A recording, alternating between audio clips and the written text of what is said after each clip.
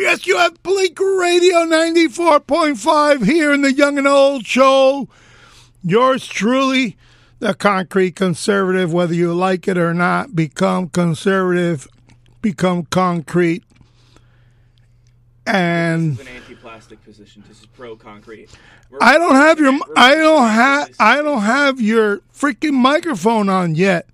Socialists, relax. This isn't equalitarian. There's nothing equal here.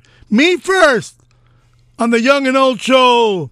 This is the 24th episode of listening to the Radio Socialist. The future is not as bright as I thought it was, but he's given me clarity. Go ahead. Your microphone is now on. Yeah, this is a pro-concrete, pro-cement show. This is the quicksand show where you sink little by little. We don't do sand here. We don't do pavement. We're concrete. That's right. Is concrete pavement one thing? Perhaps, yeah, probably. I must admit my concrete's got a little bit of cracks in it, but they used to call me Crack when I was a kid after I fell out of the truck. My friend Benji. Everybody know Benji, Donna Gallery Benji. Shout out to Nelson and Benji. Benji's out on America's Turnpikes as a key rack turned trucker. So saludos. I tell him all the time to listen to us. Now that I am back with a vengeance with 3 days a week instead of 1 day a week. Of course, I was completely out for a year after my strokes because I had the John Fetterman moment. So I got a topic because this has been going on for a while. And you're into hot air balloons now? I'm hearing that everybody's talking about it is, how do you feel about like the book banning that's been going on under DeSantis? Well, the books themselves, from what I've gathered with others who, of course, of my political persuasion, we're finding in the books that communism had stuck its ugly head under the title of CRT. So one of the books... That's like a made-up word, though. CRT was made up by the Discovery Institute, a right-wing think tank, to kind of push agitation toward your base. Okay, the term means nothing. Okay, so the critical race theory that we're seeing in curriculum has nothing to do with the fine lady who wrote a book about it? So we just made up for the sake of it? I'm not so sure that's true. Critical race theory, the term itself, is like a ratchet term. It's meant to gather as many things possible. The way it's being used now, pretty much. Elaborate. The guy who coined the term, I'm going to look up his tweets right now. But it's pretty much just like a made-up term for getting the base mad. No, that wasn't the motivation. It's communism in this curriculum. We have it right here. Christopher F. Rufo. Chris Rufo? When he was on Tucker, he coined the term. And he says, we've successfully frozen their brand, critical race theory, into the public conversation and are driving up negative perceptions. It will eventually turn it toxic as we put all of the various cultural insanities under that brand category. So the way it's being used, it doesn't mean anything. That's the pivotal problem. This guy has admitted it's just everything that we don't like. This is like debating anarchists, where you're like, no, people should go to jail for some stuff, and they're going to go like, oh, you're fascist. It's the same. This is from the right. Nah. Yeah. Come on, man. You can't convince me of that. I know I don't have to. I can just inform the audience of the truth. Yeah. So I imagine you believe that the 1619 project is also... There's problems with the 1619 project from what I hear. There's historical problems. Well, the embryo that is a 1690 project is spawning, before it's even given birth, it's spawning into these curriculums. Communism in a bizarre way disguised as critical race theory, gender equality. Are you against gender equality? I guess this... Not if there's more than two, no. Because these are the questions I just have. I'm not into he, she, and... Because they don't... Like, I was a teacher, so I taught and I did a critical thinking class. And I remember I sat down and I read Play-Doh during my off time to be able to prepare to teach these kids about this stuff. And I would argue, by all intents and purposes, from my whole background under 5 years of studying philosophy at college, that Plato kind of functions as the godfather of conservatism. I'll go with that. He's very much pro-hierarchy. He believes in using rhetoric and intellect. He's, distrustful of the masses. Is he into individual liberty or not? Because you haven't mentioned individual liberty wasn't really a concept back then. In other words, he didn't believe in the man that develops his skills and his intuition and forethought to become a better man, and therefore raising the shit of all of humanity as his inner circle becomes more prepared. Well, he wanted the kids to be smarter than the sophists. But individually. The guys that he was training to think, he wanted them to be smarter. He wanted them to point out bull in arguments. Stand up instead of standing by. Yeah. So, but what did you like about that Plato? It could possibly be the collective. When I went to the kids to teach them this stuff, and they were like, what use is debate? What use is rhetoric? I pointed out that how you can debate any news story that comes up. And I tried my hardest to keep the school curriculum centrist. I taught at a mostly black school, so I tried to make it relevant to the African American experience. Okay, but do you believe in Nicole Hannah-Jones's book or not? The 1619 Project? I don't. I've heard a lot of problems with coming even from my camp with the historicity of that text. So how about total distortion?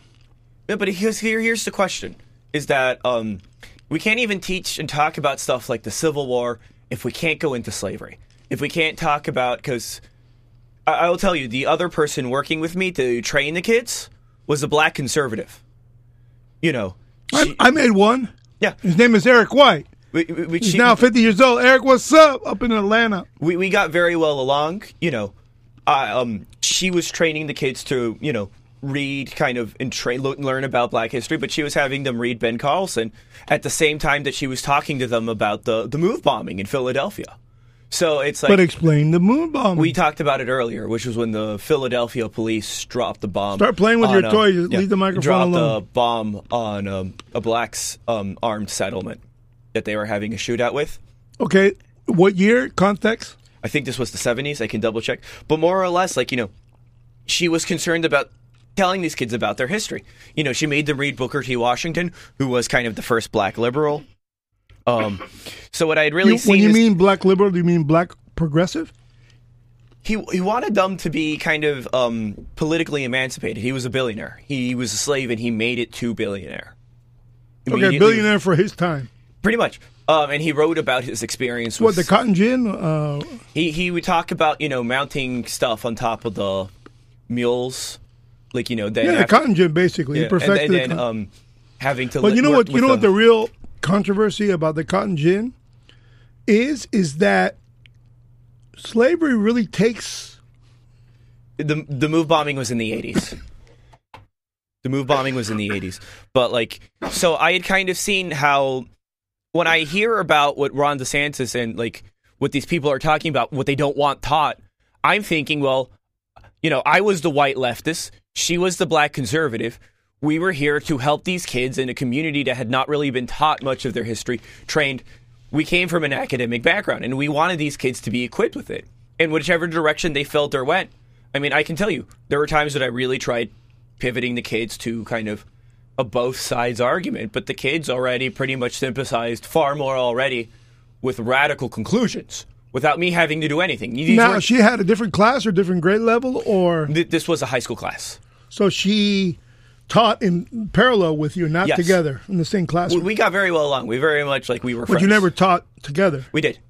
Oh, so you did taught in the same classrooms? Yeah. But it was the kids are already much more progressive and much more radical than anything. Because of their age or because of her influence? Well, because of Trump.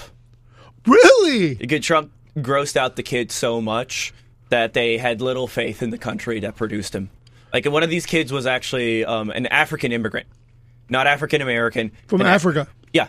And his mom was very much, Ilhan Omar type. Well, very much she was we came here, we're going to do a good life, we're going to push ourselves up. And he's like, man, I don't... this country's a joke. Any country that elects Trump was a joke. Okay. It was kind of his feeling. I understand that. And So it was like what I had seen was kind of like, like, hey, like there are those of us like I leave my political I leave my agenda at the door. But what I am as going a to, teacher. as a teacher. But what my teaching agenda is to make sure that kids are taught the facts. Is I'm going to come here and I'm going to tell them all of history. I'm going to tell them like, hey. Well, I mean, why would the kid expect that from Trump? Well, not Trump, but like Was he upset, poisoned their attitudes about the country. By what, insulting them or his abrasive attitude or Like his tweets? they what? thought that he was abrasive, like he was just like gross. You don't think that was uncool. impacted by the teachers that were teaching them? You included? I mean, I said no such thing about Trump really at the time. But she probably did. I mean, she liked Ben Carlson. She was she was a black Republican. She was telling Trump was smart in bringing Ben into his cabinet. She was telling these kids about the virtues of like market capitalism over much more controlled economies. So, okay. Even these people who I bring her up because when I hear people who I'm just hanging out with, like I went to a joint the other day on Saturday, and I overheard just a family talking about these concerns. It's just like, I imagine that someone with, kind of but man, you Pan-African attitude. Time out, but you go into concerns, but don't tell the audience what concerns you're talking about. Well, the concerns they're like, they're going to like gender neutralize our children. They're going to teach them to hate the country. And it's just like, no, we're here to talk about everything that, the existence of the United States of America. Like, I'm going to bring up what I liked about the country. I'm going to bring up the stuff that I think we do well. But I'm also going to tell them the full picture of like, like, hey, ladies and gentlemen, we're an empire. We're kind of moving away from that. But that involves a lot of war. Like, the war is a part of our history. And to just... It's a part of the human history. Yeah.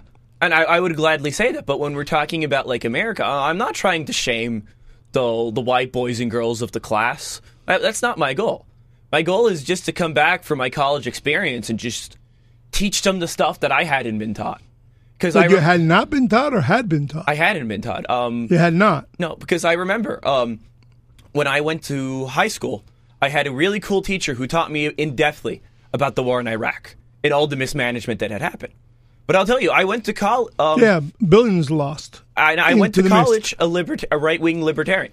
No way. Are you admitting to this audience that you at one time, and I didn't know this, were a right-wing libertarian? I've said I was a libertarian. But, like, I very much believe that, like, the war turned me against the government. The war made me distrust the government. Why didn't September 11th get you to want to fight somewhere somehow? Because no one was clear about who these people were. But what were you supposed to do? Conduct an investigation? They're all dead. I get it. You wanted us to bomb Saudi Arabia, not Iraq. Yeah, that's the part that you maybe not bomb, but like take diplomatic strong action against them. I would have been if I had known back as a 10-year-old, because I was 10 when 9/11 happened. If you were delivering me all the facts and we had been spoken about this, I would have been like, yeah, and I still harbor that grudge toward the Saudis to this day. To this day. I can tell you, I remember I was rolling my eyes when all of the liberal press were talking about how progressive MBS was. And, it's like, no, this is a horrific regime which, like, does war against Yemenis children. And then, lo and behold, Washington Post guy gets killed by this regime. And, now it's suddenly the liberal press realizes that, like... Oh, Khashoggi you're talking about? Yeah, Khashoggi. That this guy is no liberal hero reformer. He is another state... autocrat. Khashoggi was going after them hard. Yeah. He went after the royal family so hard. I mean, they recorded his screams. Like, they chopped them up. Yeah. There's nothing that can be said about the barbarism of the Middle East. So the Saudis are Sunni in the end, and the Sunnis are known to be very, very violent. And Shia just more radical in terms of revolutionary, but who's to say, who's more violent, Sunni or Shia? I know they hate each other's guts for so long that they're probably just as violent. They've learned from each other. So I think everybody's pretty violent. I think the biggest mistake America has made, and it's very clear now more than ever, that a great injustice has been done to our youth. I mean, attacking our president. Bin Laden was a CIA asset. Yeah, so was So, Fidel, like, you know- so was Fidel Castro. Big But deal. like, you know, but what I mean, So by was the- Manuel But like, this Noriega. is another case of blowback. So like, when we talk about, and I feel when we talk, Hey, so was Hunter Biden. so like, well, he didn't do terrorism for us. Yeah, That's the they were difference. watching. He didn't do terrorism. Well, he might have facilitated a lot of intel with who he associated with. But like, Bin Laden was an armed combatant. He was given money. Absolutely. So no, it- remember, Bin Laden, the family is very Bin close Laden, to the, but very close we to the have top. people who fought with Bin Laden in the mountains, and they would talk about that. Yes, experience. but he was one of many family members that were of Bin Laden last name who were big time construction, management, and developers for the royal family in Saudi Arabia. No, he comes from a wealthy family, and Yes. he kind of had And his, multiple he had his come to brothers and sisters and multiple he had wives. his come to Allah moment.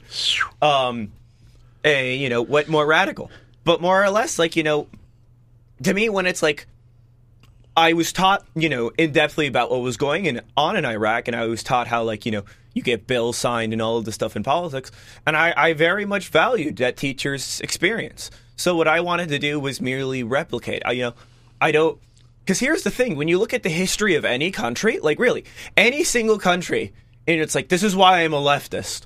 It's like when you look into the history of any country, China, Japan, you know, the Korea, I North guess, and South. Australia, you know, England, France, Europe, like all of Europe, like even like there were great African empires even too.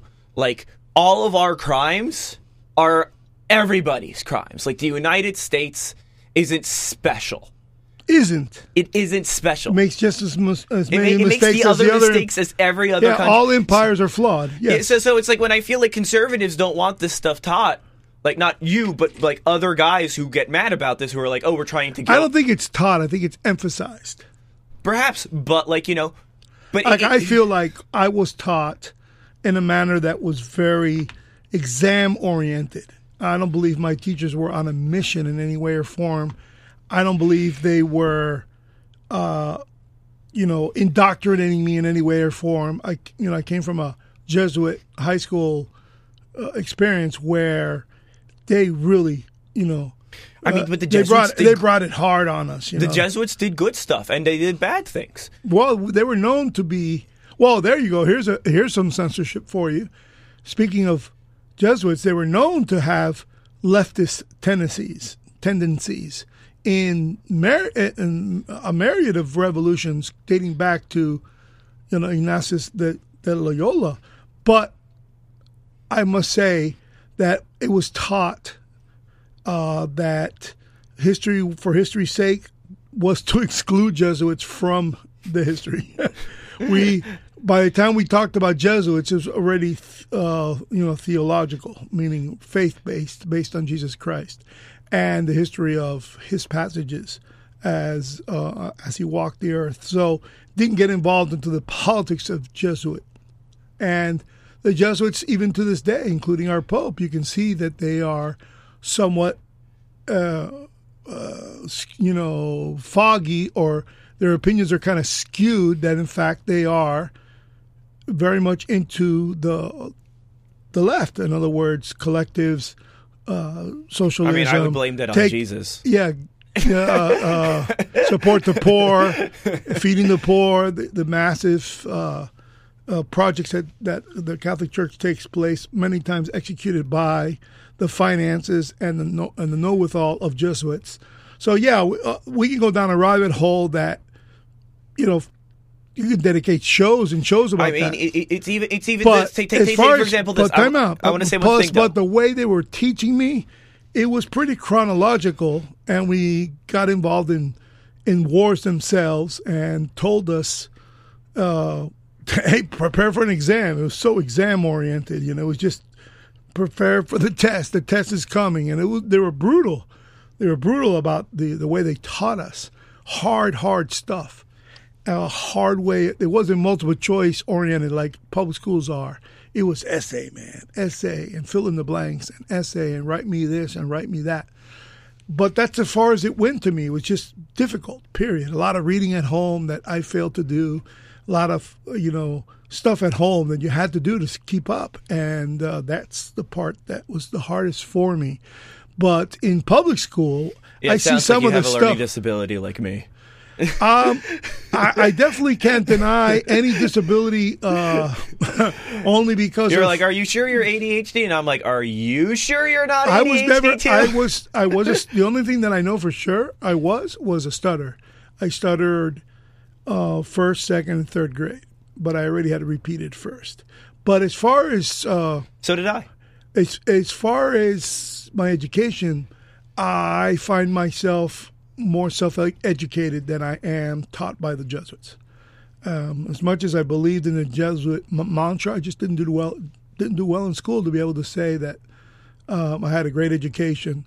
The school I'm making reference to is Belen Jesuit Prep.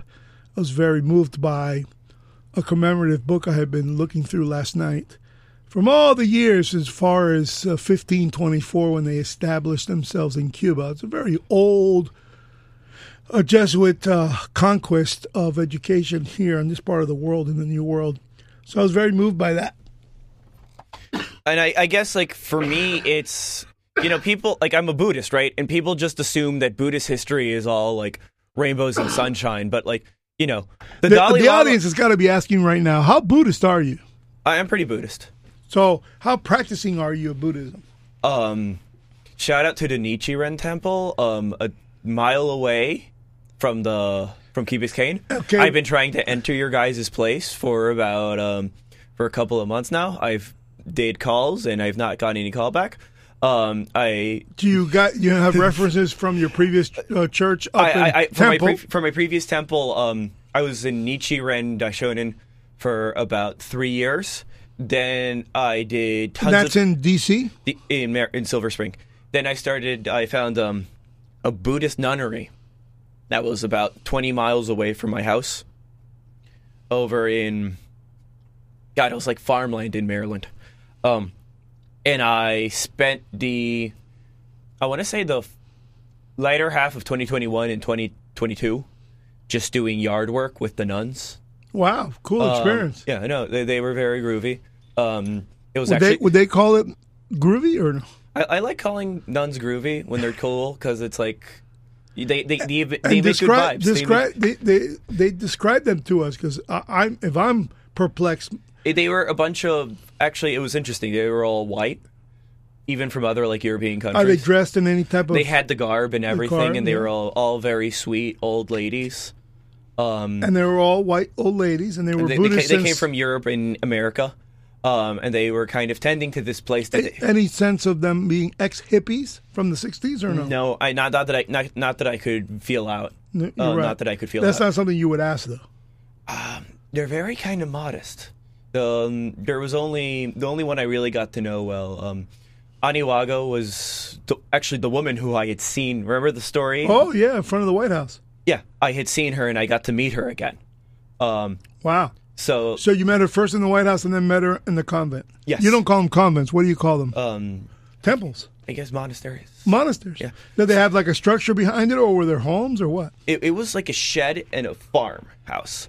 And a bunch of people would come down to the local community, and we would just do like garden work or whatnot. And over this time, I helped. Sure. Yeah, our silent time is. Guess what? I'm having a freaking coughing attack. It's terrible. It's terrible, terrible, terrible, terrible. Because coughing and radio sucks. Who the hell wants to listen to a coughing polar bear? That's how you know we're really authentic. Yeah, coughing polar bears because our studio is frozen. Here it has to be super cold because the equipment here is super hot. And in order to keep this equipment cold and keeping you from sweating it out, you gotta have it cold in here. And today I don't feel cold. I never do. I'm just as cold at my home as I am here. He is fidgeting and freaking out. He's cold as all hell. But at the same time, I don't know. He thinks the Buddhism is within because he doesn't come with a sweater. Sometimes I do. One day he's going to come here with a tray full of candles to keep himself warm. Well, we can't have that in here either. So I've had a bit of experience, and it was like since moving to Miami, I've been kind of looking for a place that's open. But isn't there one in the Grove, a home? There's like a house in the middle of a neighborhood. I've seen It's it. like during Wednesday that's opened, I think, something. But can't you speak to someone in there because it's close by? That's true. And just get a feel for it. Is there anything you have to prove that Not you really. are in order for them to let you in? Do Not they have really. ceremonies or just quiet I've prayer? been in ceremonies, though. I have been anointed by a Nichiren. do you have to show proof of that? No, you just bow before them. You have to know the mannerisms. For example, my favorite thing that I learned from the Nichiren is that there's a prayer. Nichiren is a priest? It's a Japanese sect. Okay. And it means pure Buddhism. True Pure? Buddhism. Like, yeah. I later... What does that mean? Silence? They think they're better than the other ones. Oh, they're snobby Buddhists. Yeah. I kind of Interesting. I kind of left them. They were a little bit too... I found out that, like... They're purer than all the others. There's a bit of that. It was pretty funny going from them to the Tibetans. And the big thing I learned is that that no one really talks about in life. Everyone thinks the fanatics are the people who are really, really hardcore or really, really serious. But are they also really, really, really, really peaceful? Yeah. They're just... Or is everybody peaceful? There is violent sects. There's a 787 movement that's trying to expel Muslims from their land right now. And they're Buddhists? Yeah. But, like, that's what I wanted to talk about. But when you say their land, Buddhist land. Yeah. Okay. Is that, like... Where's that occurring?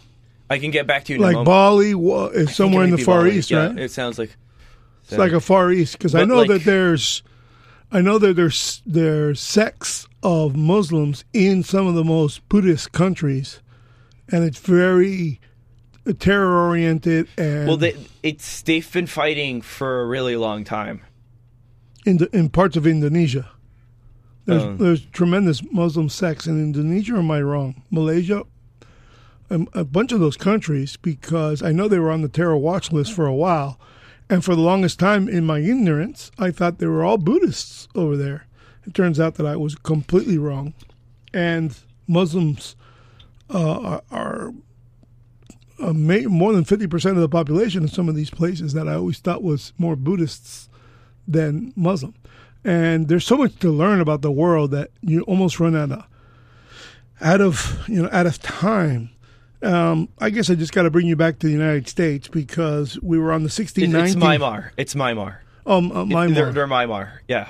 Yeah. So, but very much, a lot of people don't talk or know that, like, a lot of Buddhist temples used to work with slaves. The Dalai Lama was pretty much a god king. Okay. Like, he is a god king, which is interesting because Buddhas are not supposed to choose to end reincarnation. And he believes in ending. And they believe that they're the There's a final- same Buddha king who chooses to reincarnate over and over. And when and they manifest find him... and they manifest in him. Yeah, and they give him the throne.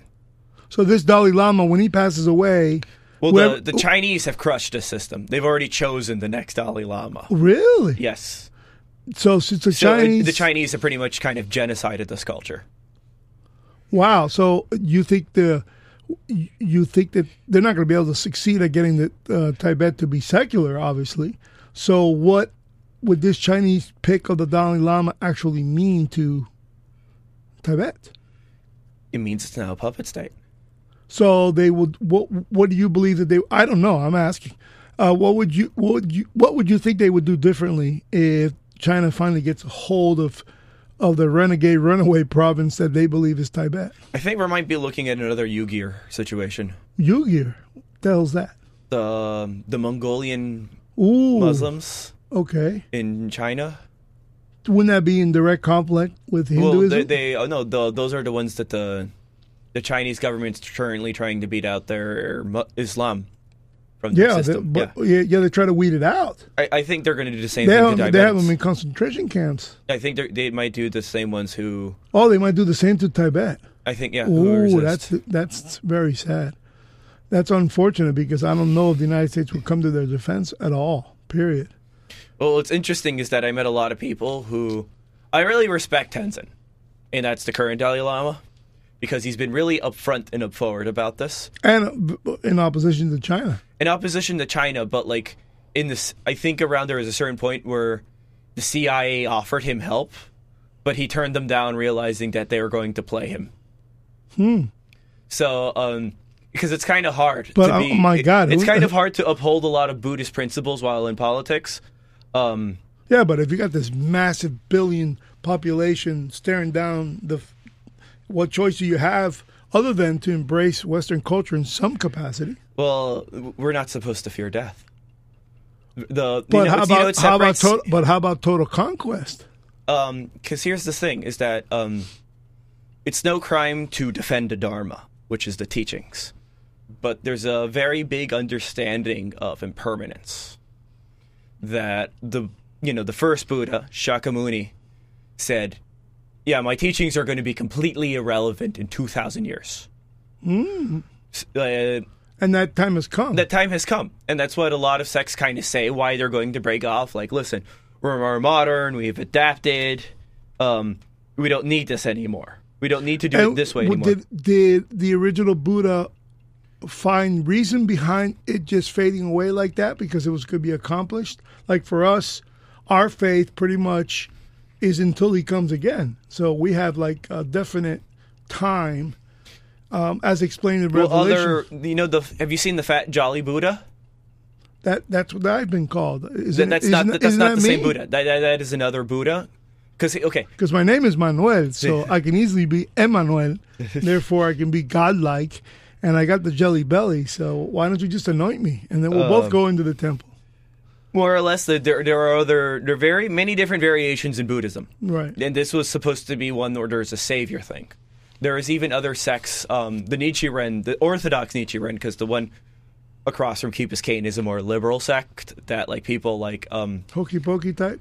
No, a little bit more concrete. No, wait a minute. You're messing with the concrete conservative here. Why are you using the word concrete? Because they have a system and they stick to it.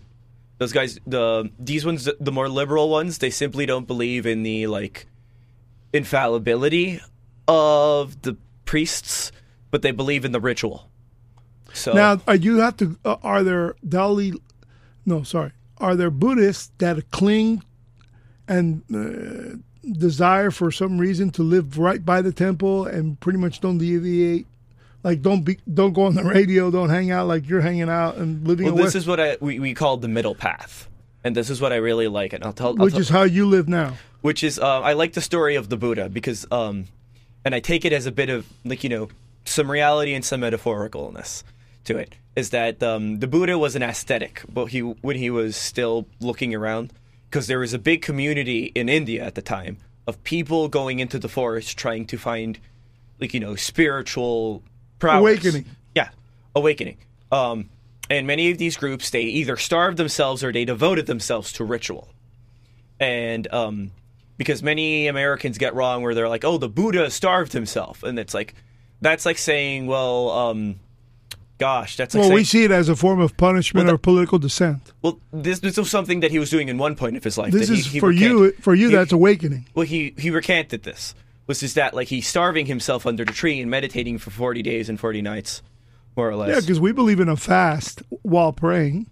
So Catholics do. He was going through this, and then he caught on to something. And then as he caught on to something, the demon Mara confronted him. And Mara is the owner of the physical world. And he was like, you will not attain this. You will not teach anyone. This world belongs to me. And, he was tempted by his 3 demon wives or daughters. And Buddha said, you're all beautiful, but no thank you. And then he offered him, like, kingship over the world. And he's like, you cannot defy me. This world is mine. And the Buddha touches the world and says the world belongs to itself. And then after this fasting, he is suddenly greeted by a woman holding rice pudding, which is like a dessert. Mm-hmm. And he eats, Cuban rice pudding, sweet. And he eats that.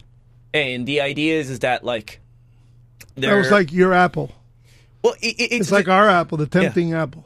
Well, no, it's not of Adam and Eve. It's not the tempting. It's the it's allowing to enjoy life. But there's no purpose to completely ridding yourself of pleasure, but there is the point of ridding yourself of attachments. So it wasn't a temptation; it was actually a gift, an offering. Yes. Okay, that's very different. So it was like, and that really spoke to me, which is that, like, when you grow up Catholic, it doesn't, at least you can say, but it doesn't feel clear what our relationship to pleasure is. Like it doesn't feel refrain from. it's refrain from, but then it's only like, with your wife. yeah, like it feels like it's not very clear, and then it's like you see with a lot. Nah, that's pretty clear. Refrain until you marry. Yeah. Unfortunately, it's quite dogmatic. And you see a lot with people who lose their Christian background and that they completely become hedonistic. And what it kind of taught me was kind of like a regulatory relationship with your pleasure. Where it's about the middle ground. It's about the middle path, where it's kind of an embrace of nothingness. It's the understanding that you're kind of dropped into this world. That is kind of true. Without much direction. I think our parents decided that we are going to be human whether we liked it or not. That is the truth. Hey. That also, by the way, now that you say that, it's something that I express in the book, that what kind of rights do you really have if someone else decided that you were going to become human and had to experience the human experience? So isn't it really an obligation to stand up and not stand by, to fight for yourself, for your skills, for your general well-being, for that of your family and your inner circle of friendships, make everybody better around you while you make yourself better? I like the last two parts. I like make yourself around you as you look at while doing so. Well, I think remember that mantra that started the other mantras we talked many moons ago about if you treat someone as he is, he'll become and remain as he is. But if you treat someone as he could be and should be, he'll become what he could be and should be. And that was something that motivated me to write the other mantras. And that it was one of my mantras until I felt that it could be deleted from the list, because I believed that I was on that quest from that point on. And unfortunately, what you get from a lot of the world around you is that if you want to make someone bigger, brighter, better, it assumes that you think you're that of yourself. And guess what? That humility, becomes another bifurcation. In other words, you spend too much time proving to them that what you want is what's better for them, and you want what's better for you.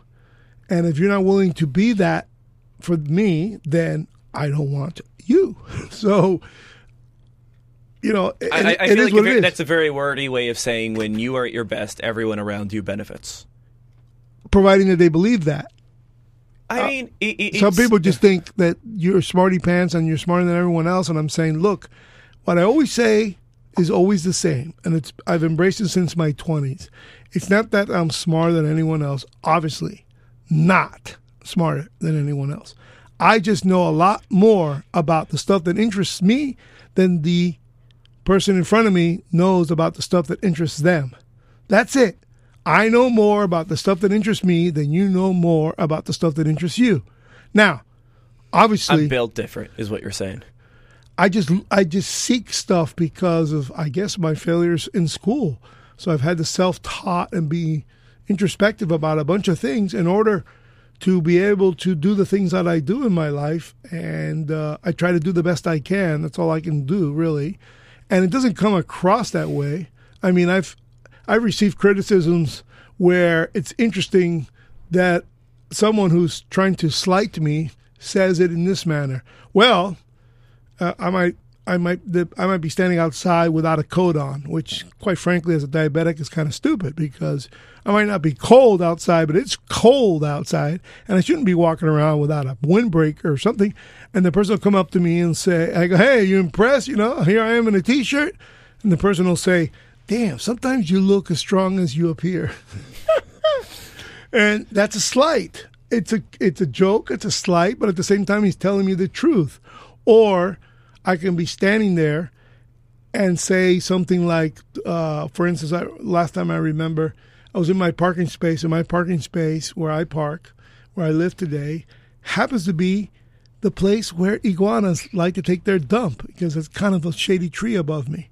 So when I say, I can't believe of all the parking spaces that I have assigned to me, I have the one that's got iguana crap all over it. And it's all over the roof of my daughter's car, all over the roof of my golf cart. It's always on top of me. I'm always stepping in it. My little Datsun that I walk around, obviously she steps in it. And the person I said that to once dared to say, "Well, iguana crap looks great on you. That's another slight. Get it? It's someone that likes to hear the things I say sometimes, but I understand that they understand that I'm overbearing to them. There's a lot of times that people just want to move along. They don't want me to get on a monologue in the 5 seconds we're crossing paths. I get that.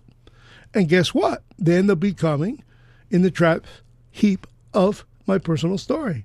I don't really spend much time saving their souls because those weren't my attempts to begin with. But if they take it that way, I get it. Move on, folks. There's nothing here. And so what? Another person will tell me, I tell them a great story or something personal to me, and I am telling the wrong folk. I'm telling them who in the hell would be interested in this story. Definitely not the person I'm speaking to. And I'm trying in some falsified manner, trying to enrich someone who doesn't want to be enriched, and definitely not by me. So carry on, folks. Go ahead and make your day, because I'm not going to. I tried. So I live that way in that bizarre world that I live in.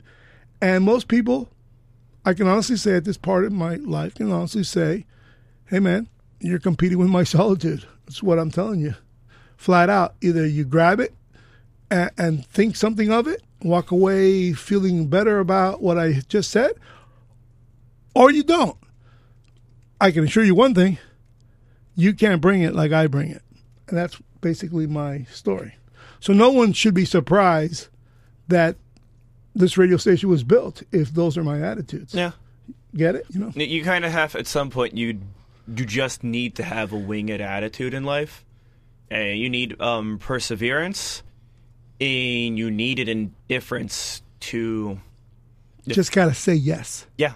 The Nike commercial, just say yes. Because that's the only way that you're going to ever have the will to do it in the first place. Because if you constantly doubt yourself, if you constantly second-guess yourself, it's just never going to be enough to get you out of the door to begin with. Absolutely. Make the hard stuff look easy, and then nobody will believe you did anything at all. That's fine with me. It's a story of my life. I remember talking about, I'll give you a very specific situation. I don't know if this is, I think a Buddha would have been proud of me. And I've said this before, and there's no reason why I shouldn't say it again, but I remember how self-aggrandizing it was to say in conversations like this one to other people just here and there and everywhere, passing around conversations, street talk. I actually did something that I find very valuable to the people of Key Biscayne. And being the X factor in something monumental is something that is second nature to me. I've done it my entire life. And the most pivotal one was something that was so pivotal, so big, that I was embellishing. I was being accused of embellishing. And guess what? It all came true one day in this radio station when the person in power at the time of these events came here on her own. Can you explain the event? Because it's like so vague, I can't really follow. Yeah, I discussed this with you. I'm just so happy you asked.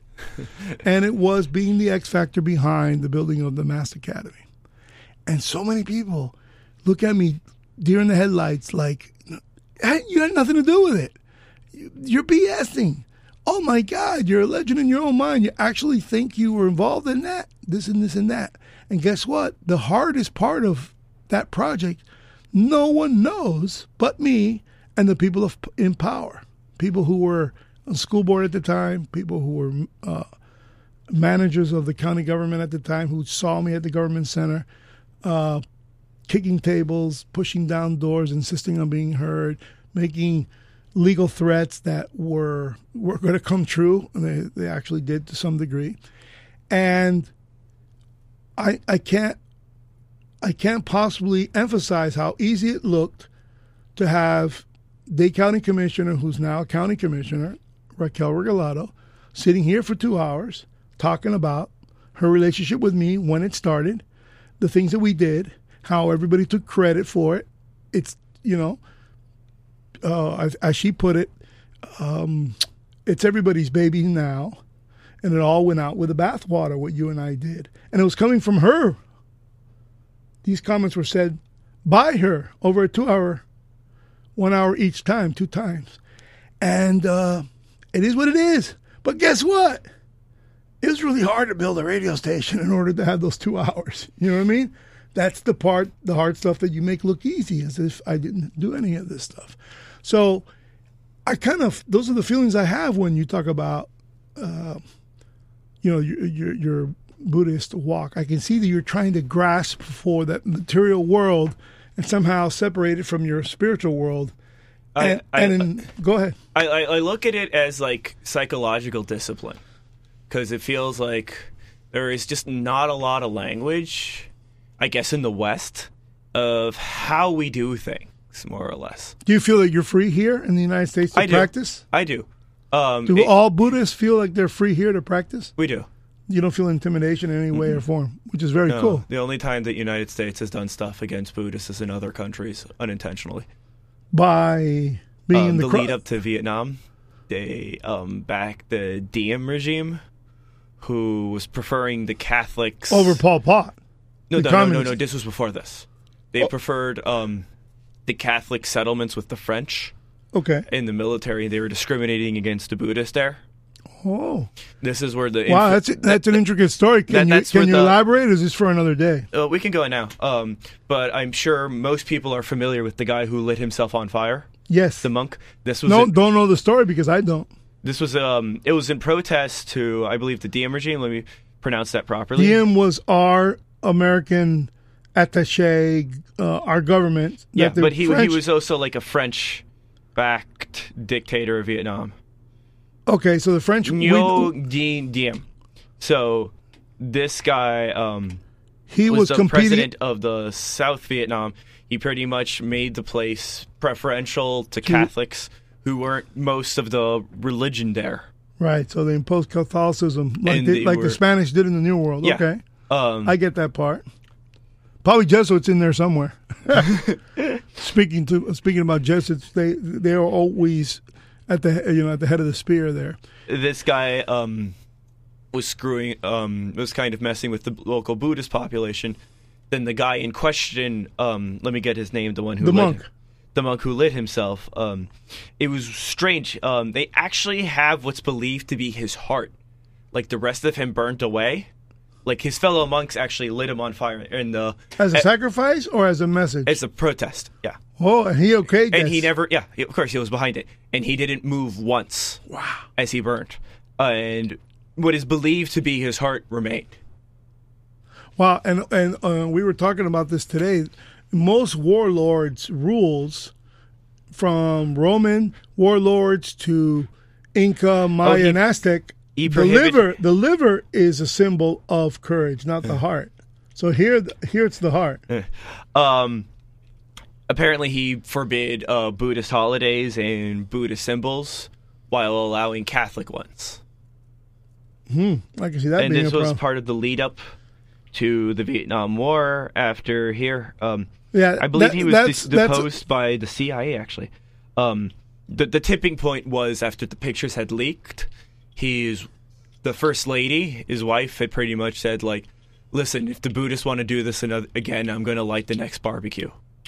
So everybody gets lit up on fire, which is war. The point was that the war hadn't broke out yet, but it was. But the French were there trying to do something in Vietnam. What were their motives? It was a French colony.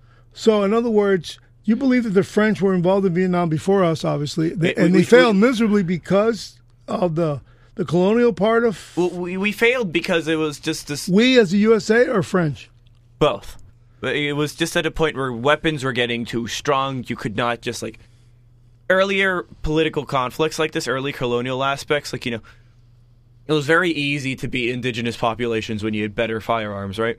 But the question was, as soon as these Vietnamese were getting guns from the Russians, it's like, what does an American have to, like, why would an American give up his, like, best years of his life to fight in this place far against the guys who are, like, going to live here? This is their home. Like, well, the Ukrainians are feeling this way now. And although I understand this, not a good example because of but it is, because all Ukraine has to do is outlast the Russians here. That's it.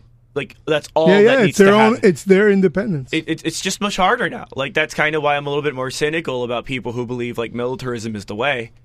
Is that you feel this is slowly going to come back to modern news? We're going to make a jump here.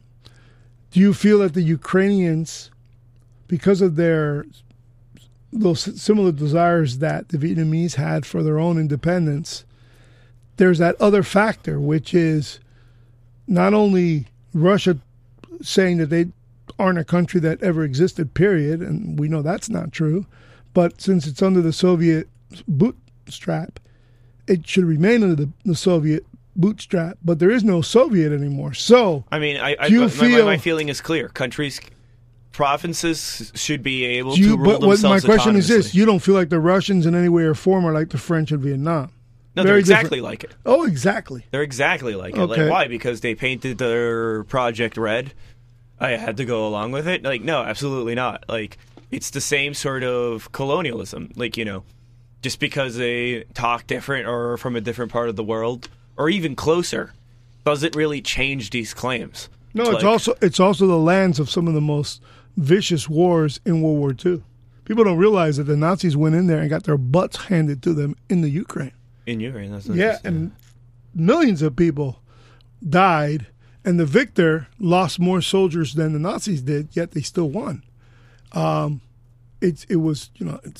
Russians lost more people than anyone that's else. my point. And they won, yeah. And they won. But it's home to the most brutal stuff that Americans are just now getting accustomed to knowing in this cable, podcast, internet, cell phone world. It's good that we are pulling the veil back on what is the side effect of these things. I mean, you look at kind of the attitude I remember growing up with war. I mean, war was a video game. People love. For your generation, it is. Yeah, they every time a new war game would come out, we would talk about how realistic it was. Was always the aim and goal. And mind you, in these games, you get shot, you hide behind a wall, and then and heal. And you heal. Ridiculous. Like, how to play? Like, I play games where at least you have to go and walk and find a health back to heal, not just wait behind the wall. Yeah. And now we have a term for that nowadays, and they're called boomer shooters. Boomer shooters. Yeah, because it's like old people shooters is the joke. Wow, it's amazing. That's something that I really discourage my kids from playing. I don't know how effective I was. I know I didn't buy any of this stuff. But since I was always separated from their mothers, I have no idea if they bought stuff for them. They obviously don't talk about it in front of me because they know that I just detest all gaming of all types. Don't like it. I don't like sitting in front of a monitor. I don't like them sitting in front of the monitor. Gaming was super important to me growing up. Yeah. Because I had a hard time making friends. And then video games were a common language. I could talk to everybody. To people that you're competing against in the games. Or with. Like, sometimes you'd be in the room with them, or is it always online? I sometimes online, but I really now I only play kind of like multiplayer games. Which means that, tell me the linguist. Multiplayer means there's multiple people who can play it. But in third-party sites, not in front of you. Well, sometimes in front. I go to the arcade every Friday and Saturday night. And so you're a total doofus, freakazoid gamester. But I play games for the social experience. Yeah, it's like me with the cigars. I go and sit down with my cigar. Or playing dominoes. Oh, dominoes. For the Cuban, understand? Yeah. For the Cubans in the audience. I was always enamored by Cubans playing dominoes, and I always sucked at it. But I would sit there and play, and they would look at me because they'd have to partner up with me, and they all like, okay, he's here, no one else is here, he's the fourth seat, sit down. And it was always embarrassing because it's not really simple. It's all bluff, and I like poker. And counting fichas. I feel like poker is one of the best games ever created. No, for me, it's chess. But poker is great because chess. Poker is great because it's not about the gameplay. It's about what can you do with what you got, right? Poker is all about it's the most realistic game. Bluff. It's the most realistic game ever because it's all about playing with what you have and knowing if that's worth the risk. Or maybe you have the best hand, but you get too nervous and you fold. And you might have the best hand, yeah. Yeah, no, it's the measure of a man. The game is the measure of a man. Well, it's also a measure of the wealth of the man.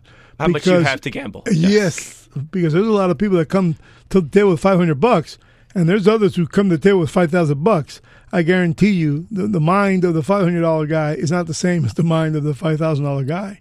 So there's that factor. I've never made any money on poker, but I'll tell you, I've never lost any. Really? So you know when to fold? I know in the fold. I come back. I remember I put in $200 at the casino. Yes. I go in. I play poker. I wait for the table, and then when I start to lose money, it triggers in my mind: make back your money and leave. So that's a very good. That's a very good poker mentality. So that is what I do. Like I put in an amount of money, and if I'm up, I'm out. If I get up anywhere close to double the money, I walk away. Yeah. I walk away. I go to my hotel room. I leave the casino to make sure I don't go back, and I sleep on it. I also, since I'm not a poker player, I also always make sure that I take a huge, forced by sleeping pills, I take a huge nap. It helps not to do this on the internet. No, always at the casino. Yeah. I wake up at 11 at night and get dressed, shower, and go into the casino when everybody else is dreary-eyed. I'm fresh, man. I go in there, and I actually get dressed. I don't just casually walk in. I actually get dressed, ready for this. And it's worked every single time I've been on vacation in any type of casino community. Man, that nap, I go to bed right around 5 or 6 in the afternoon. Wake up. You really are old. Yeah, I wake up at 11, not with an alarm or anything. It's just I just do it that way. Man, it's got to me right where what you say. I don't necessarily become rich or nothing, but boy, if I'm up anywhere close to double, I'm out of there. And that's it. I never win the big bucks. There's chances to do it, but I just want to leave with more money than I came, and that was the whole reason for the nap. But it's still chess to me, man. For me, chess. I could play chess, weeks at a time, and walk away. Chess and cigars came together too, and there's so many people better than me in chess that there's just so many opportunities. People have that game. Well, the chess has made a really big comeback with young people because the Twitch. Yeah. There's like a huge new chess playing generation now. Yeah, I would love to. I keep on saying I would love to, but I really don't love to if I don't actually do it. But I've always meaning to do it, to get into a chess club. There's very formidable Cubans that came from Cuba who are trained by Russians, and believe me, Russians are famous for their chess, and there are clubs here where you can probably be taught by the best chess players around. And I don't know, I don't find the time to do it, but the truth is I'd be flabbergasted if I would just do it and just know that I'm going to be gone from 5 in the afternoon to 11 at night, every Wednesday night, Thursday night, whatever the day is. I remember taking my son very young to do a summer camp for chess. Oh my God, he was just floored by it. And he was only 10 years old, and I'm sitting there looking at him, and he started getting better and better. And play with a clock, It's very important to make your moves with the clock, as opposed to just playing you and I, and we each take our sweet-ass time to make the move. But when you play competitive chess, you have your clock right there, and you can see it in the parks in New York when they play chess. Man, they play with a clock. Sitting there forever to make it. In DC, there was a park that people played chess a lot. There's a lot of chess tables. Yeah, man. In Key Biscayne. Do people play there? I have yet to see a formidable group of people play chess. Like, for instance, at the beach park, there are these tables there, and you can play chess or checkers, but I've never seen anybody play there yet. And that'd probably be a great time, a great place, a great environment underneath Royal Palms. Nice breeze from the beach is right there. And, I guess we'll have to take it up, you and I, and maybe others will show up. If you can show me how to wrap my head around chess, because I know the rules, but the strategies elude me. You know what's probably the best, believe it or not, is Chess for Dummies. I am a dummy. No, there's a book. I know the dummies. The yellow. I remember those are really big back in the day. No, they still function. They'll give you the basic theories behind the chess. Almost all the theories require, the pawns being expendable. and the pawns are the ones that set up the rest of the game. You got to be very patient in the beginning. A lot of times you make the mistake of wanting to go for the queen because it's right there to go. You got to kill her. And guess what? A good chess player will, very rarely, but a good chess player will give you his queen because he's going to knock you out in the next 3 moves. And you just can't believe it. You just lost after taking his queen. Now he beats you 4 moves later. That's a good chess player. Giving up a queen doesn't need the queen to win. I need the queen, man. The emotion, my self-esteem requires that I keep my queen, And a good chess player, it's an incredible piece. It's a very powerful piece. But if you can win without your queen, everything in chess feels like a calculated risk. And that's what I don't like about it. Is that I don't like the idea of having to cut off a finger to take an arm. Yeah. It's not the sort of thing I'm comfortable with. It's so ancestral. It doesn't play to my mind. I feel it's war. It's real war. I feel like the kind of games we like playing say something about us. For me, I struggled a lot socially, so poker plays well into the personalities of my personality, which is that I'm going to try to get you to like me, or I'm going to try to get you to fall for something that I'll beat you if you don't like me. Yeah, I'll try to trick you. Yeah. I can try to trick you. I can try to make you play into something. So for me, I like that. I like a lot of fighting games or jiu-jitsu because it's about navigating and realizing your mistakes. Jiu-jitsu electronically or physically? Physically. Yeah. Yeah, so jiu-jitsu is all arm holds and stuff like that. And chokes. It's great. It's great because it's the closest you can get to fighting, the feeling of fighting, without having to hit someone in the face. Well, yeah, you liquidate them. You get their juggler. You because it's great. Like a serpent. You can hold them down. You can hold them down, or they can hold you down, and there's nothing like it. It's the best thing because it's it's pushing you to the edge. You mean where they have to tap out? Where you have to tap out because it's you doing everything you physically can. It's the real test of your manhood or your personhood, and your strength, your vitality, and that's what's so great about it. Because I look at football or baseball, my ADHD kicks in, I'm gone. I'm whoa, what's going on now? What am I supposed to be doing? Who is the star player I'm supposed to be? Where how many different cities are these guys all from? What is the colleges and how they succeed? What's going on? In those sports. There's too much going on for me to get invested in. There's too much. And as a result, I don't care. Plus, you're not participating. And also, my dad never raised me with the stuff. Yeah, if he wasn't, my father, since he was a Cuban immigrant, something because he had 3 boys, so something in him got us in there early in the 1970s. And he went so far as getting the Dolphins as his client. My father was a produce wholesaler. So imagine us, we were season ticket holders, living and breathing every game in the Orange Bowl. We wouldn't even be the people we are today if it wasn't. I still have those. Yeah. I still have those tickets in 1970. I still go to all the games. I'm a total freak as well. We go to the practices. We wake up at 6 in the morning. We go to their practices and we look at the team. It was kind of funny. This guy's not going to make it. This guy sucks. This guy's awesome. We better keep this guy. Well, it was really funny. We're sitting there watching practice and freak. And I have to thank my father who knew very little about football, but boy, pushed you into the culture. He made us a Dolphins season ticket holder since 1970. But it was kind of funny for me, kind of growing up, getting into nerdier stuff, and then it's you go look in the football guys, and it's their faces are painted, they're in costume, they're citing stats to you, and it's wait, they're nerds too, and they're nerds too. Well, what's really cool about football, and now what's the funniest part is that now.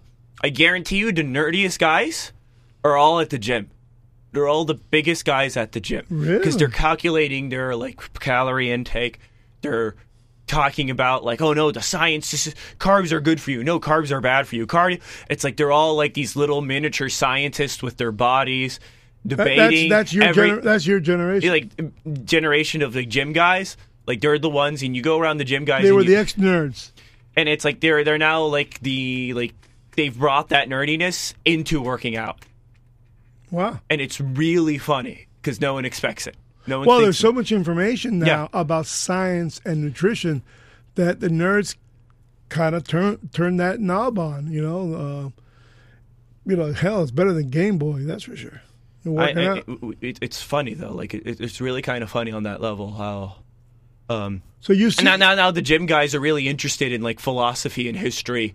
Oh, so now they're gravitating towards you. Yeah. Well, we became them. We became them because it's like we wanted to express something. Do you find a lot of peers here in Miami at the same intellectual level as you, or no? Not us. I would say you as well. Nah. You're more self-taught. Yeah, I'm self-taught. I'm I self-taught, but I still got to. I still got to remember. I find that people are very open to it. As opposed to in DC, where everybody was fixed and ideologue. Yeah, they're very much more set in their ways. And a big thing that I've learned the more I've looked around is, especially in politics, people are like, "Oh, well, don't they?" Like right wingers do it too, but I'm more critical of it in my own side, and I see this all the time. And it's the still mark of an ideologue. Well, doesn't other side know X, Y, Z, J, K, L, M, N, O, P, repeated response, why they're actually wrong, blah, blah, blah. Like when you're accusing me of being a racist and fascist all the time? I've never accused you of being a fascist. I've accused you of unknowingly aiding them. Let's set the record straight. I think your side has been duped by them a couple of times. It's really bizarre because we don't believe any of that. No, I know, but they managed to worm their way into your guys' places. We don't even believe that fascism has even a seat at the table. We don't even we know that they exist because you guys are telling us all the time. But, I mean, that's why I got invested. That's why I got invested in politics, is because I was in these political circles, and the stuff that I was hearing them say was like, well, the problem with like these other minorities is that they don't have our IQ levels. Like, they cannot be trusted in the reign of power because they will destroy everything because they're naturally dumber than us. Like, this is the type of talk that I would hear, where it was like... But can't you, like, elevate that conversation to just understand where we come from? I understand where conservatives come from. I completely understand where conservatives come from. And I don't see it as they're dumb and we're smarter. I see it as, they want government to maintain itself as it is, a freaking life insurance company with a low-paid army. That's what I'm talking about. And if you're for that, and it's proven that that part of welfare state management of a society is not going to get us anywhere except for more poverty. And therefore, if you believe in that keep on believing in that, then I got to call you dumb. No, but but that's a policy discussion. Like, a fascist in particular has like a spiritual a spiritual bent. The minorities are dumb as hell. Like, they have a spirit. Like, let me properly explain it, not to like pejoritize the other side. Even though I think the lowest things of these people, like, they believe in history as a series of struggles, right? Where it's one group annihilating the other. Like, that is the language of history, according to these types. So, when you read a lot of fascist literature, they have some hang-ups about conservatives, but they really hate, like, the humanitarian ethos of history. Or, like, people who... Yeah, but... Because they feel a little bit like... What makes you think they have so much of a say? Like, because... You believe that they're much bigger than they really are. I believe because these people are kind of formed from, military conflicts. Like, fascist is the rule of the military class. Like, it is that ethos. Well, how do you explain so many generals coming out to be so dirtbag liberal? Because I feel like a lot of them, like, want just to retire happily. Like, notice I said dirtbag liberal because I meant it. Yeah, I know you do, and I'm taking you at your word. But I feel like a lot of, like, because a lot of this sort of fascism is born from a lot of, like, perceived masculine humiliation. But why do you... My point is, what's my schism with you is, look, 1619 Project on Hulu, the greatest story ever. Oh, no, wait, let's focus. Let's focus. He's watching the Hulu, TV. An advertisement on Hulu. His ADHD is kicking in from the TV. No, because we started with 1619. Yeah, but like, wait, I want to get into this subject. Okay. Why is it that you feel that fascism in the state that you understand it is part of the conservative movement? Why is it you feel that? they take advantage of the conservative movement because this happened in Nazi. Because they're going to vote for us as opposed to vote for you. Because remember, this happened in Nazi Germany too. Is that the conservatives believed they could have controlled Hitler? There were all these things saying, no, we'll keep these guys in line. We're not going to let them get out. The Nazi Party within the conservative movement. The conservative movement that was backing the Nazi Party at the time because they believed they could rein in Hitler. And but isn't that okay? I'll take it for whatever you're saying. Yeah, but because the big thing, the biggest fascist value, like they did a score on their like values, and the thing that is the biggest occurrence is conformity, right? So, and this is the overlap that unfortunately your side has with them. Is that so does the woke culture? Well, the cancel culture is demanding conformity. I don't think that I would say that they have their own attitudes, but they like. It's not a good enough excuse to think that they're part of the right. But it's why they mingle in the right better. It's because they look at people on the left. They look at a lot of the intelligentsia. Well, they what look at a happens lot on of the the left is, and it's not forever, but right now there are just more minorities on the left than there is on the right, but that soon will be changing more and more. I think Trump brought 6 or 7% of the black population, mostly male, into his fold. And why wasn't that told in school? Why was it the kids were told that they were to hate Trump in one way or another? Why was that so popular? Because as we see now, it's obvious that his position on thing was much more in love with his country than the left's position. I think Trump's position was very much, if you want to pull any like nerve ending from Trump's campaign, it was Trumpotopia. It was like his own. It was like misogyny or like anti-feminism, like rebuttal in a because you said men, and I think that really says. But he had more women in his administration than Biden did. But more or less, his temperament and the way he kind of ran his campaign. Yeah, was kind macho. Of like, was macho. We don't really have to, strong men. We don't have to hear it from women anymore. Alpha males. I think everyone likes to think of themselves as an alpha male. Nah. I think alpha male is being situational. We'll come back to that. It's a situational thing. Yeah. But very much, I would say, like, that was very much the vein of his party. Of his, like... His wing of the party. Yeah. And I think that machismo really appealed to certain aspects of the far right. Like, I can tell you... But he didn't govern in that way at all. He governed very much like... didn't really feel like he governed. See, okay, there. I want you to pinpoint that one. What made you feel like he didn't govern compared to now? You think Biden's governing me? What's governing to you? Governing is setting the stage. It's like setting the stage, what's going to be policy, where we're going to go, what is my goal, what is my aim. Like, that is governing to me. Okay. Like, DeSantis is someone who's governing to me. Not in ways that I like, but I look back and I see Trump and I saw a lot of posturing, but I didn't really see policy. And even people who don't like him but worked with him, such as Bolton, would kind of agree that, like, Trump's attention span would go with the wind. Like he brought in Bolton to appease the Bushes, the neocons, yeah, but never really liked them. Didn't like that he wanted to go to war right away. Bolton never met a war he didn't like. Yeah, Bolton. So there's if Bolton had his way, we would have had a full-blown conflict with Iran.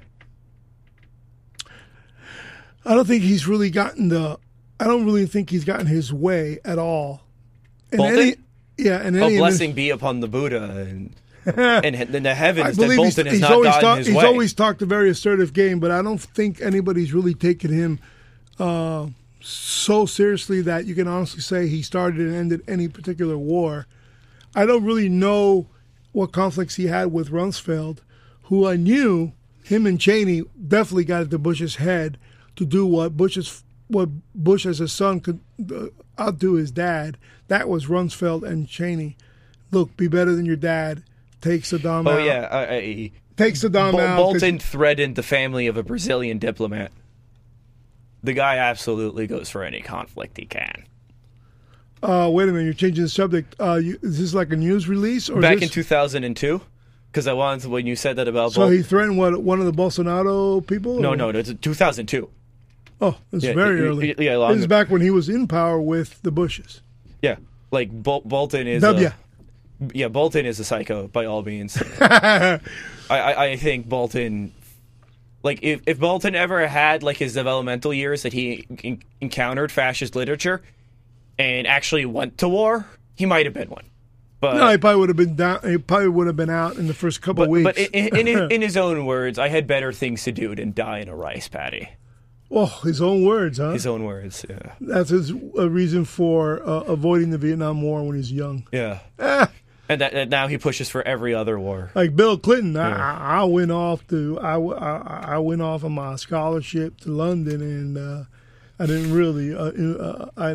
Hey man, you got to hand it to W. He served in the National Guard. That's true. Yeah, You know, that's something. it's something. That's something. Hey man, I can't see my character ever submitting myself to voluntarily. I got It's that. got to be war at home. You know, if I see the war at home, like the enemy's above me, I can see me in my 20s I got vouching for the war. I got that out But of me. to be drafted to taken somewhere, you'd have to draft I me. got that out of myself with a lot of like the hard toe karate guys I've trained with.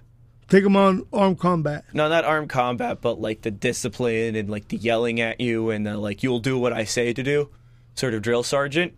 You find that in a lot of old school karate schools. Yeah, you pretty much listen to the So sensei. I got that out of my system. So you can be screamed at, no problem. Yeah, no problem. Yeah, and know that is what's best for you anyway. Yeah, I think there's a certain point. For me personally, it's something I like. I would not do it for like a lot of people. Yeah, and you have to submit yourself in martial arts to understand that your sensei's your sensei. He's doing it so that you'll survive armed combat, armed war. One of the guys, Or else you perish if you think you can do your own thing. a lot of the really strong guys usually, if they're not fighting people, like if they're not putting their weight in. So if you're doing jiu-jitsu, there's a chance that the guy, only jiu-jitsu really is the one where like the guy training you probably has like knows what they're doing. But if like serpents, they're like anacondas. They just because they feel it. They're crawl up your body before you know it. They're at your jugular, They're doing the science. or they're pulling your shoulder out. They're doing the Gracie brothers, or their legs. Gracie's 100% jiu-jitsu, right? Yeah, Gracie popularized jiu-jitsu. Have you seen UFC 1 and 2? Oh man, it's a bloodbath. Okay, so I was raised off like movies and video games where it's like the fighters come from all over the planet. You have like a Russian wrestler, you have like a Japanese karate guy, you have like, you know, a Hapkido, Taekwondo dude. You have guys who come from all over the world, right? But there's never usually a jiu-jitsu guy. Right? Except the Gracies. So like what happened is that in this move, in the UFC 1 and 2, is that the scripts were flipped. Is that suddenly you have this like skinny, white, Hispanic guy. Are Brazilians Hispanic? Yes, they are. I guess you have to count. But they're not white. Yeah. They're brown just like me. So like you have this like guy who doesn't look like he matches at all of any character And he archetype. crawls up your leg and before they you know beat it. everybody. They beat everybody. Like there's these huge there's this. Now, at these competitions, when you say 1 and 2, or it's a movie. This was 30 years ago that there was a tournament held. Okay, so it's actual. You have to pay-per-view it. You'd have to look for it. You can look it up on YouTube pretty much right now. But So it's like a whole day of fighting. a whole day of bloodbath. But like the fights with Grace, the fights go by so fast.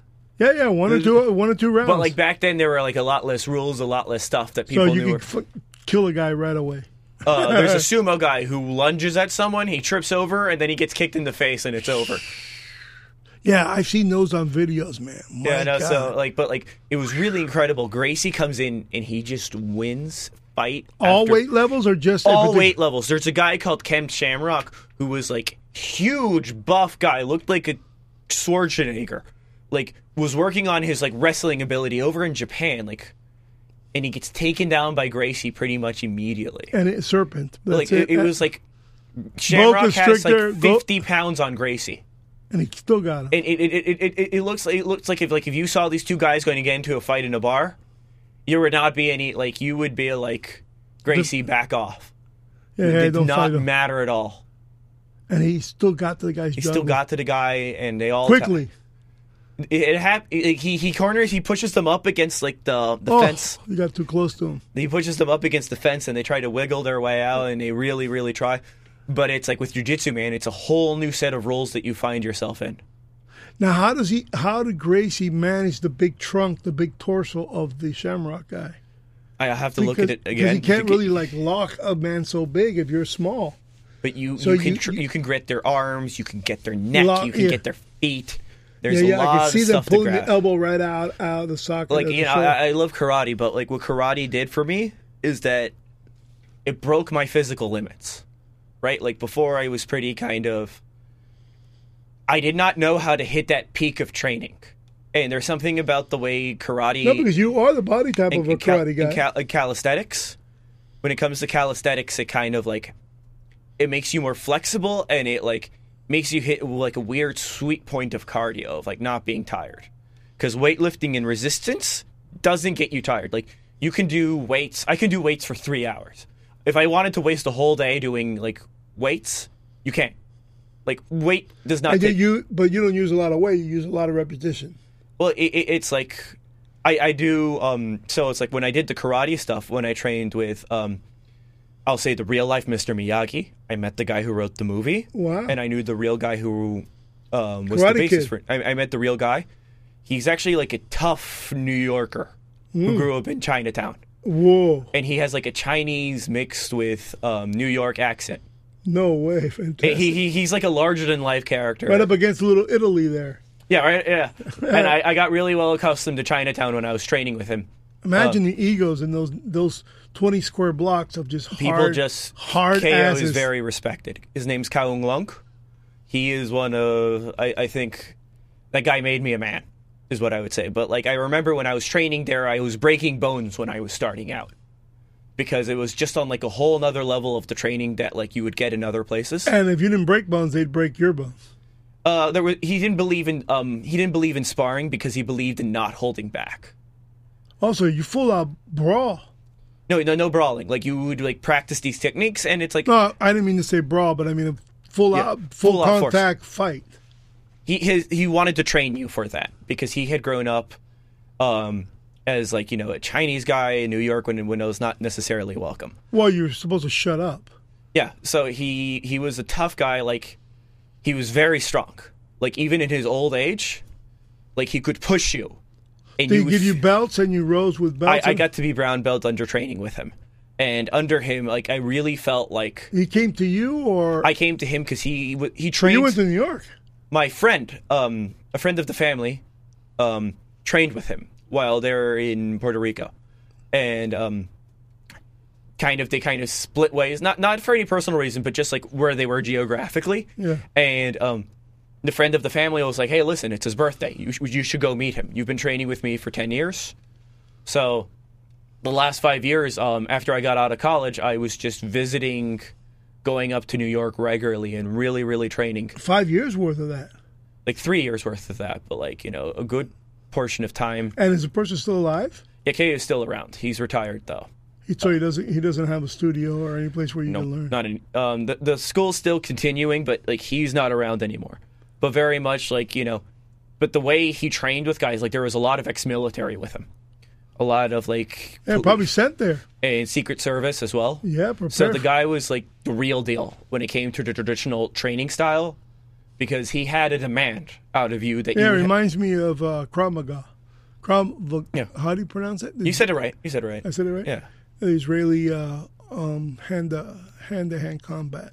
When it came to like grabbing guns and whatnot. Getting people disarmed, dealing with street fighting, takedowns right away, hitting people in soft spots on their body, hitting people in the jugular. He looked at his karate like that, and what I kind of got out of it was a durability, like an acceptance for discomfort, like a real acceptance for discomfort on like a weird level that like I still train to like hit it, because it's like he removed that limit. For me, like that level of discomfort. So now, when I jumped into jiu-jitsu, I was capable of it because that discomfort was something that I was almost like willing to just push past. So in other words, someone can have you in a terrible hold, you look like you're done, and you somehow can slip out of the way. I've slipped out of holds because I've trained with enough good people that I know when I'm done. So and reverse the fortune on them. And then get them in a hole. I'm still pretty new at this. I just managed to find a new school right down the street in Key Biscayne from where I live. Oh, here on the Key. Yeah. Yeah. And I was injured for a bit, but now I'm better and I'm jumping back into it. I know who you're speaking about. They call him Sensei. I've shared many coffees with him over the years. Yeah, he's talk about brawny, thick guy. And you can do a shout out to his business if you want. I mean, The Alliance? Yeah. Alliance Jiu-Jitsu? Yeah, and that's cool that you're there. And so you're going to continue, or no? Yeah, of course. That's very cool. And really, it's best that you found right here on the Key, man. That way you can be really focused. I mean, what's great about the Key is that there's actually so much so packed together. Now, do you find a lot of talented people really dedicated to their art? Yeah, because it's kind of interesting though, because like you have your age group, your belt level. Do you have a particular belt at the level you're? I'm brown when it comes to karate, but I've been doing it for so long. I'm practically a black belt, but my school had very different standards. So I know the material. I just need to go to school enough and just officially get your black. Yeah, that's kind of. Is that what you're going to train for now? Just to officially get black belts? I would like to. I would like to see if I could spar. I would like to see if I could. Well, how about the one here where the Starbucks is? Isn't that is that Alliance or no? No. That is Flow. My Flow. My Flow, and that's different because they do the same stuff. They do the same stuff. I thought it was more jiu-jitsu there than... Both of them are jiu-jitsu. Uh-huh. My Flow just also does boxing. Oh, they do the boxing too? They do boxing. Oh, interesting, because that's a great way to... I did boxing workouts for just losing weight, and I had to go all the way over there by Biscayne Boulevard and the BMW there. I wonder if that gym is still there, the fight gym. And boxing is probably the best way for me to work out because time flies. And you walk out of there, your feet are wet. Your shoes are completely filled with sweat. What's that balm ointment you put on that makes your pores dilate? You put them all over your body right before the workout, man, and it just drains. Water just... Your socks are wet. Your shoes are drenched. You feel like you stepped in a puddle. I tatter myself in like BioFreeze. There's a name of that. Yeah, I have like little pain pads that I just plop over. I remember I would come home after the jiu-jitsu, and my ex at the time was like, "Why are you purple all over the place?" And I was like, "I didn't notice I was bruised." And your body, in my case, I probably can't do it anymore because of the blood thinners that I take. I would not recommend it after that. Yeah. Because you're going to bleed a lot if something happens. Yeah, and before you know it's internal, and I create all kinds of problems for myself, unfortunately. I just tell everybody, hey, I'm a lover, not a fighter. I completely accept that I'm doing this because like my dopamine center in my brain has been rewritten. Like I've accepted that, like, I think fighters should usually accept in general that like there's something off about us. That we're kind of craving something that... Well, in your case, you already told me in earlier shows we did that you were picked on. That's motivation for a lot of developing your skills. But then like even as people stopped picking on me, I found it fun. Now, because you can make them regret their... Well, no, but just like sparring with someone is like, it's a real act of gratitude when I find someone strong. Kicks you right in the face, and you're like... come back from that one. Yeah. You guys put pads on your legs and stuff to minimize the blows, or no? This is full out, take it in the face, and that's it. Is that I don't see. Sometimes it's a take it. Yeah, because I don't see that your nose is broken or nothing. Mine is, man. Mine's shot. Of course, this wasn't because of martial arts or anything. It's just simple elbows in basketball. The guy comes down. He gets a rebound, you don't, and his elbow's in your face, and you just broke your nose like nothing. And I've been hit so many different ways, right, left. Intentionally or by mistake? In games. In basketball, it's just elbowing. It's just wham, I was only 6 foot tall, so I was always on the lower end of an elbow. So anybody who's 6'5" or more, his elbow's right in my face. It's just harsh reality. And boy, he elbows you. He doesn't even do it to elbow you. He does it to get the ball. It's just your face got in his way. So I know what I feel like I have the attention span for ball games. Yeah, team sports. You already made that clear. Yeah. And I get that part. Plus, martial arts is really self-defense and tempering your soul so that you don't get into the fight, to avoid fight at all costs. And then if the person just persists, then they're at a disadvantage, because when you take them on, you take them on. And you feel that you've ever had to be in a fight? I was in a really bad situation a year ago.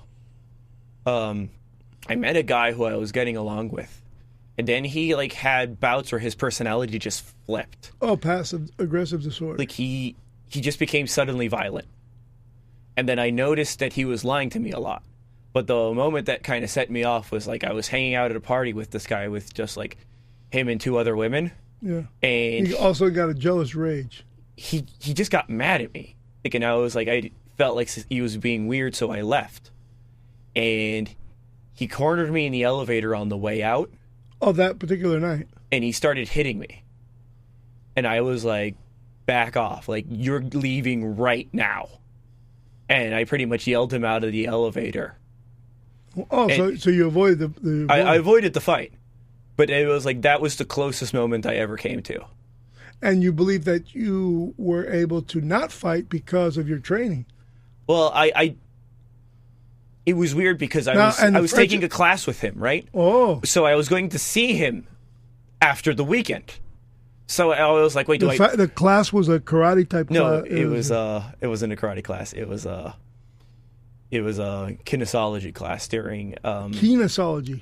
During COVID, at this time, I was taking body work. Okay, kinesiology is something that I studied at University of Maryland, but that was a study of physical movements. Yeah.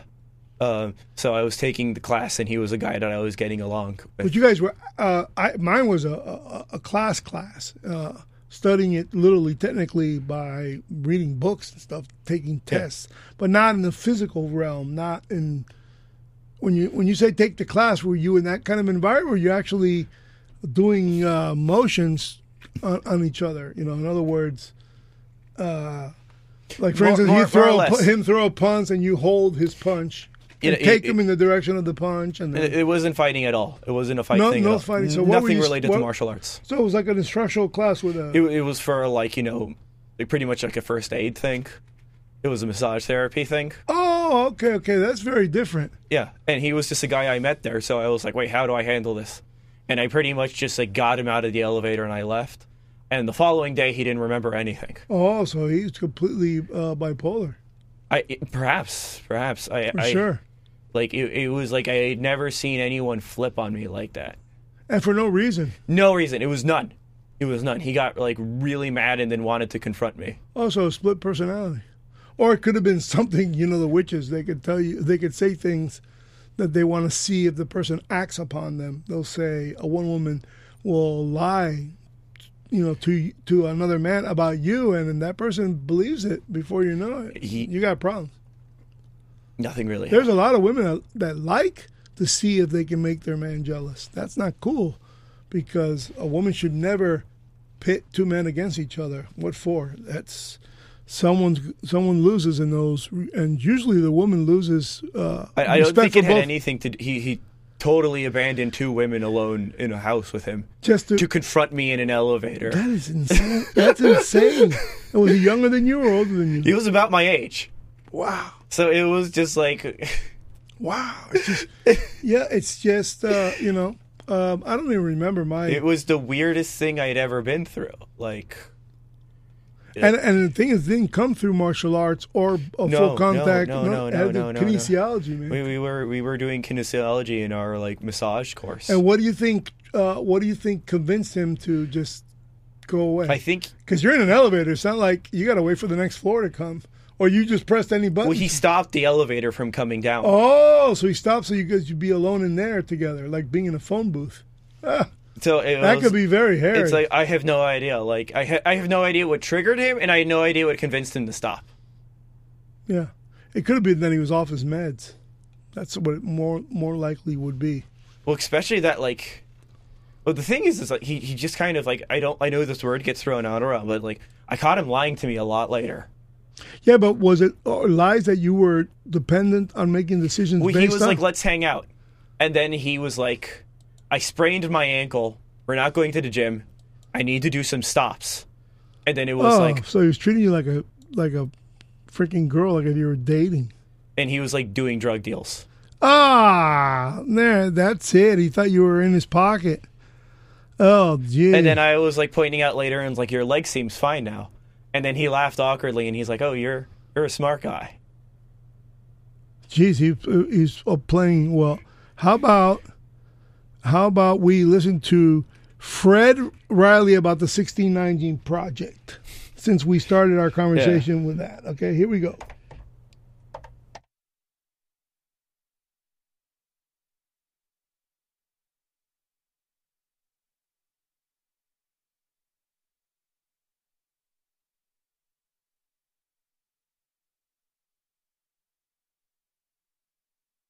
For all that life, liberty, and the pursuit of happiness stuff to protect their slave holdings. Independence from England, that was just a smokescreen. To them, everything that's wrong with America is tied to her original sin of slavery. Here we go. Sorry. Have you heard of the 1619 Project? It was published by the New York Times in August of 2019. It won the Pulitzer Prize for commentary in 2020. Its thesis: the United States was founded in 1619 when the first slave was brought to North America. Wait, that brings up some questions. What happened to 1776? To July 4th? The Declaration of Independence? George Washington, Thomas Jefferson, and James Madison? According to the 1619 Project, the Founding Fathers pushed for all that life, liberty, and the pursuit of happiness stuff to protect their slave holdings. Independence from England, that was just a smokescreen. To them, everything that's wrong with America is tied to her original sin of slavery, from segregation to traffic jams. Yes, traffic jams. For the 1619 Project authors, racism is not a part of the American experience. It is the American experience. Is this true? Let's look at 3 of the project's major claims. 1. Preserving slavery was the real cause of the American Revolution.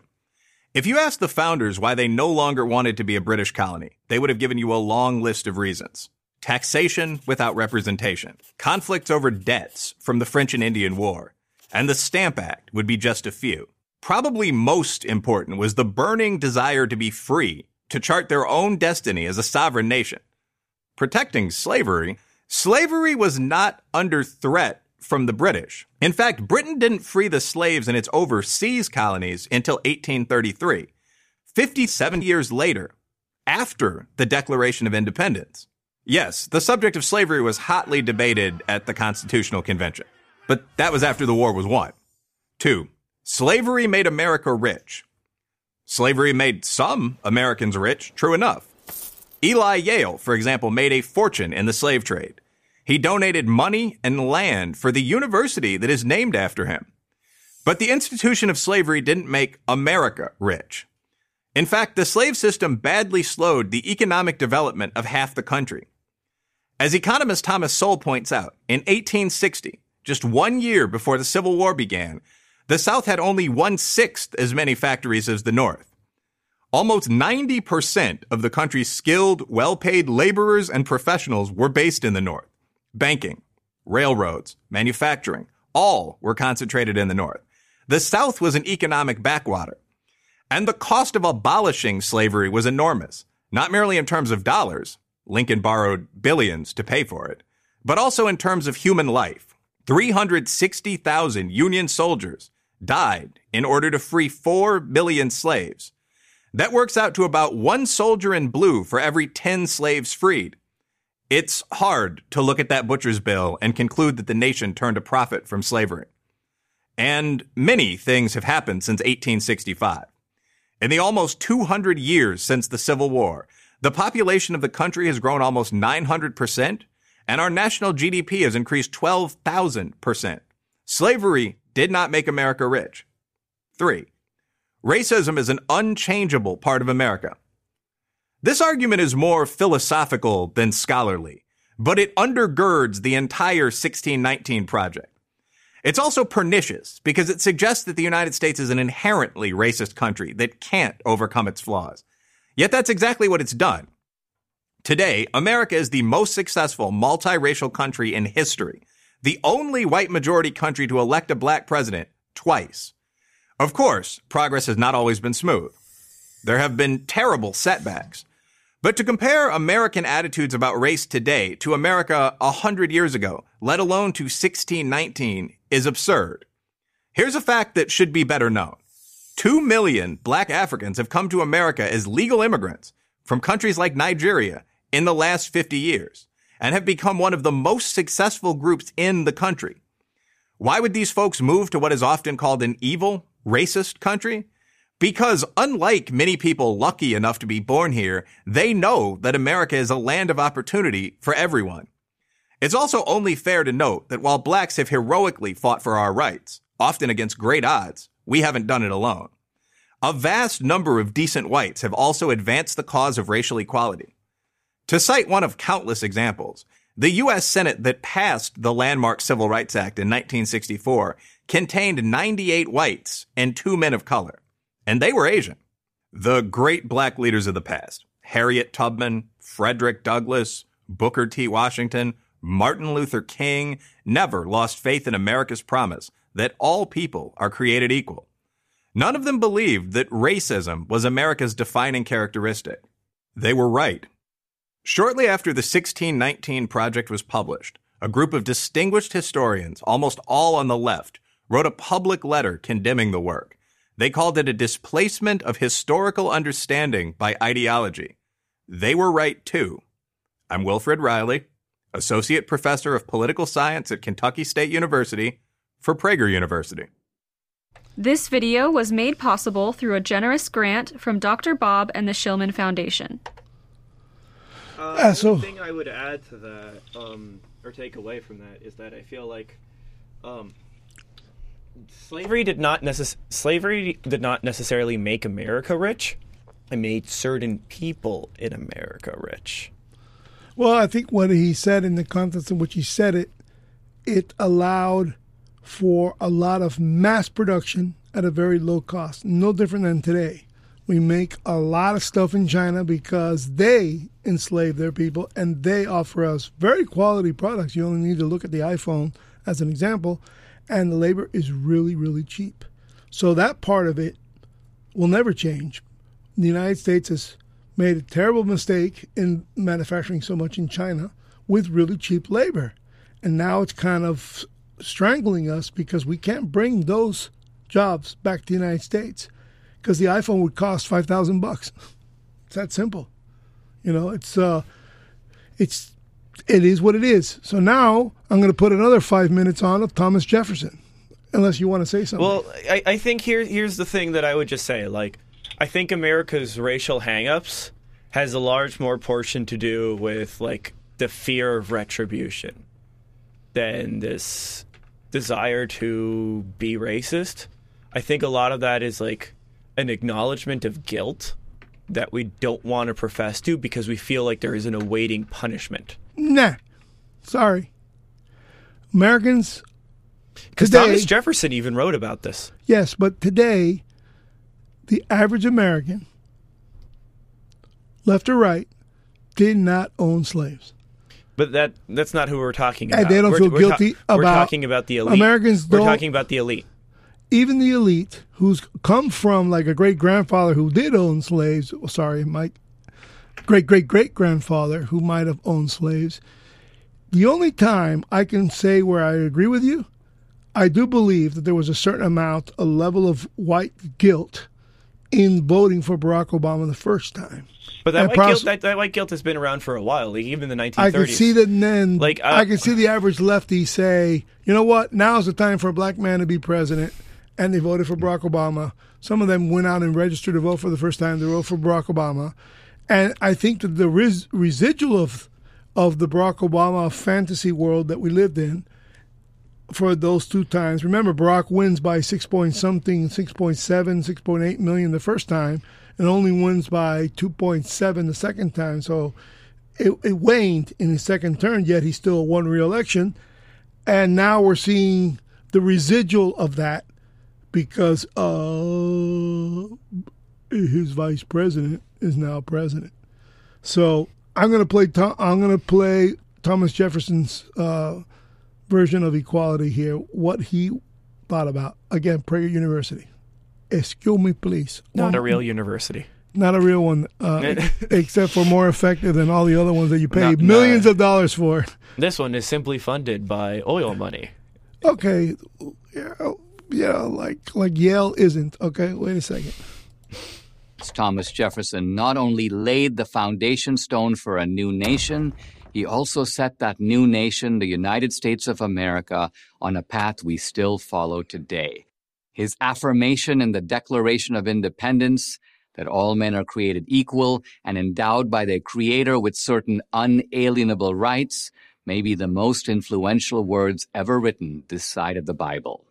The U.S. Constitution, ratified a little more than a decade later, was guided by those words. Subsequent amendments, including the 14th Amendment passed after the Civil War, granting equal rights under the law, seem, for all their grandeur, to be restatements of the equality principle in Jefferson's original Declaration. Yet Jefferson is controversial today because he embodies the contradictions of the founders. Indeed, progressive scholars say he was the worst of them, the most hypocritical, because the very man who insisted that all men are created equal not only permitted slavery, but himself owned slaves. Did Jefferson not see the glaring contradiction between his principles and his practices, between the principles and practices of the infant American nation?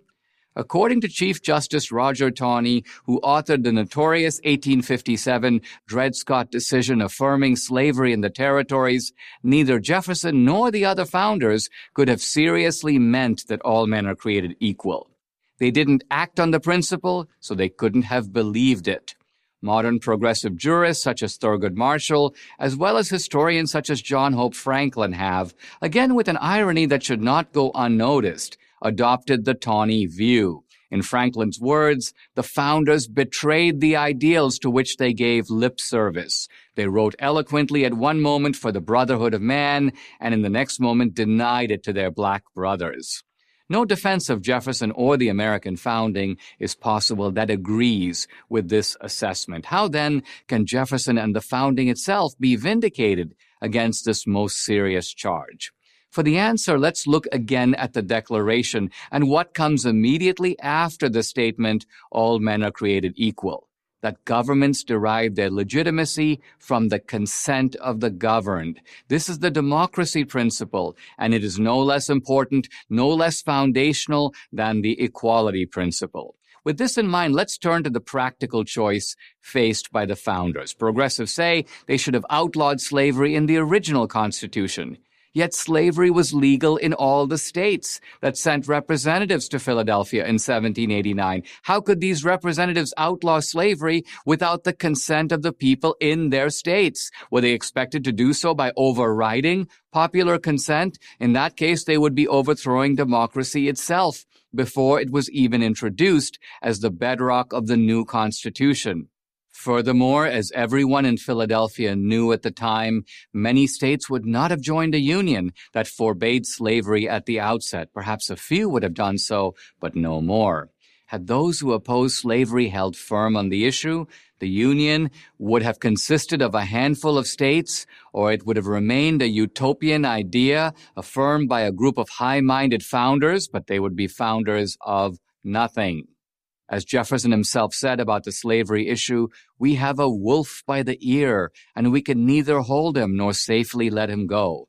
It is not reasonable, in fact, it is downright obtuse, to ask of statesmen to do what they manifestly cannot do. It is only reasonable to ask them to make the best choices available to them under the circumstances, to hold the wolf, in Jefferson's own terms, until he can safely be let go. In Abraham Lincoln's view, the American founders did just that. They temporarily allowed slavery in practice while constructing a framework based on anti-slavery principles. In Lincoln's words, the founders declared the right so that the enforcement of it might follow as fast as circumstances would permit. Lincoln's interpretation of Jefferson and the founding was echoed by runaway slave and brilliant abolitionist leader Frederick Douglass. Slavery, Douglass said, was merely the scaffolding for the new Constitution, allowed provisionally by Jefferson and the other founders, but with the clear objective that it would be taken down once the edifice no longer needed it. Martin Luther King echoed these same sentiments in his famous I Have a Dream speech. That Jefferson didn't live up to his highest values is not in dispute. But to deny his greatness and his indispensable role in the creation of the nation is both narrow-minded and foolish. His declaration undergirded the Civil War and the Civil Rights Movement, and to this day it remains the anchor of our rights and our democracy. Lincoln, Douglass, and King all understood that Jefferson created the pathway for America to become a better country than it was at the start, a country in which the glorious idea that all men are created equal is closer to reality than anywhere else in the world. I'm Dinesh D'Souza for Prager University.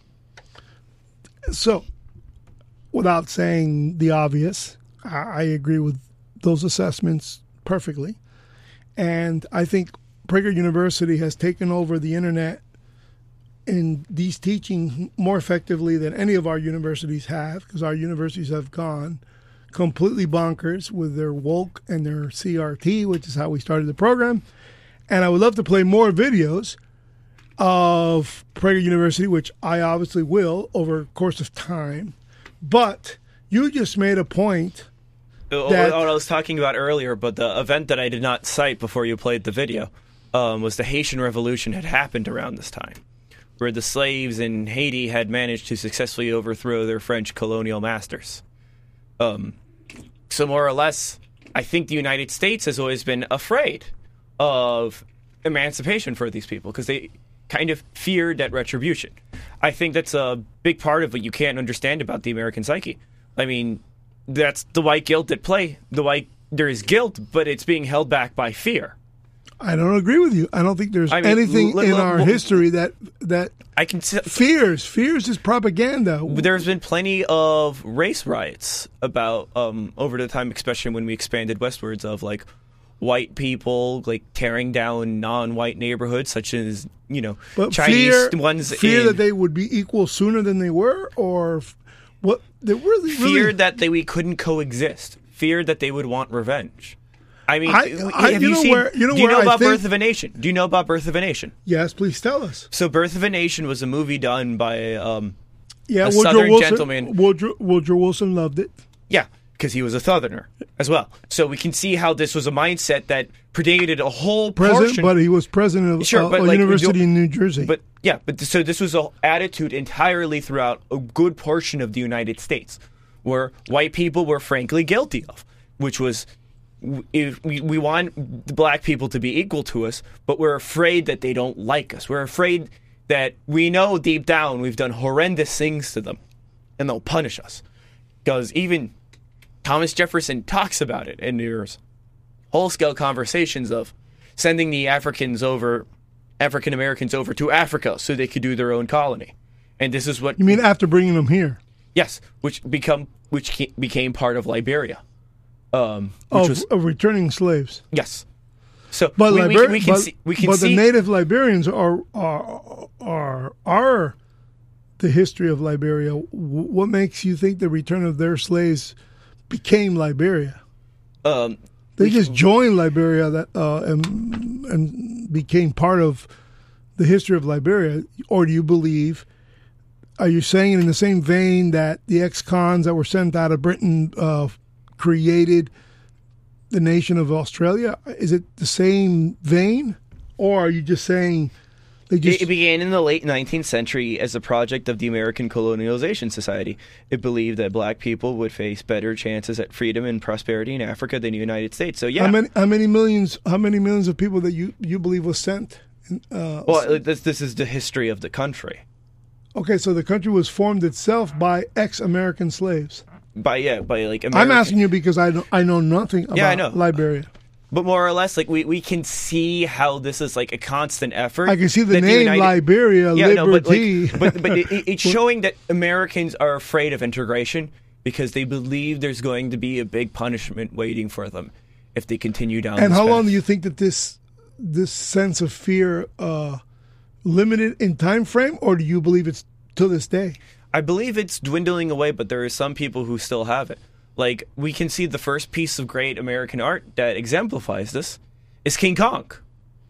I mean, let's look. So that's Hollywood making blacks and King Kong together, like the big monster. Well, like they take something from Africa, they try to put it on show. It's against its will. They can't control it, and it threatens a white woman, and they have to take it down. Well, but and then they feel bad about it. Like, the movie ends as it was beauty that killed the beast. Like, it was just something that, like, we made a mistake from our arrogance of colonialism. We bring it over. But Birth of a Nation, what I was talking about earlier before you trailed off about talking how a Democrat liked it, was a movie that was explicitly about how the South was warning Northerners, going, listen, the moment you try to integrate these people into our society, they're going to come and kill us all. They're going to rape our women. They're going to start murder gangs. And if it's not for people like the Ku Klux Klan, civilization in the South would not exist.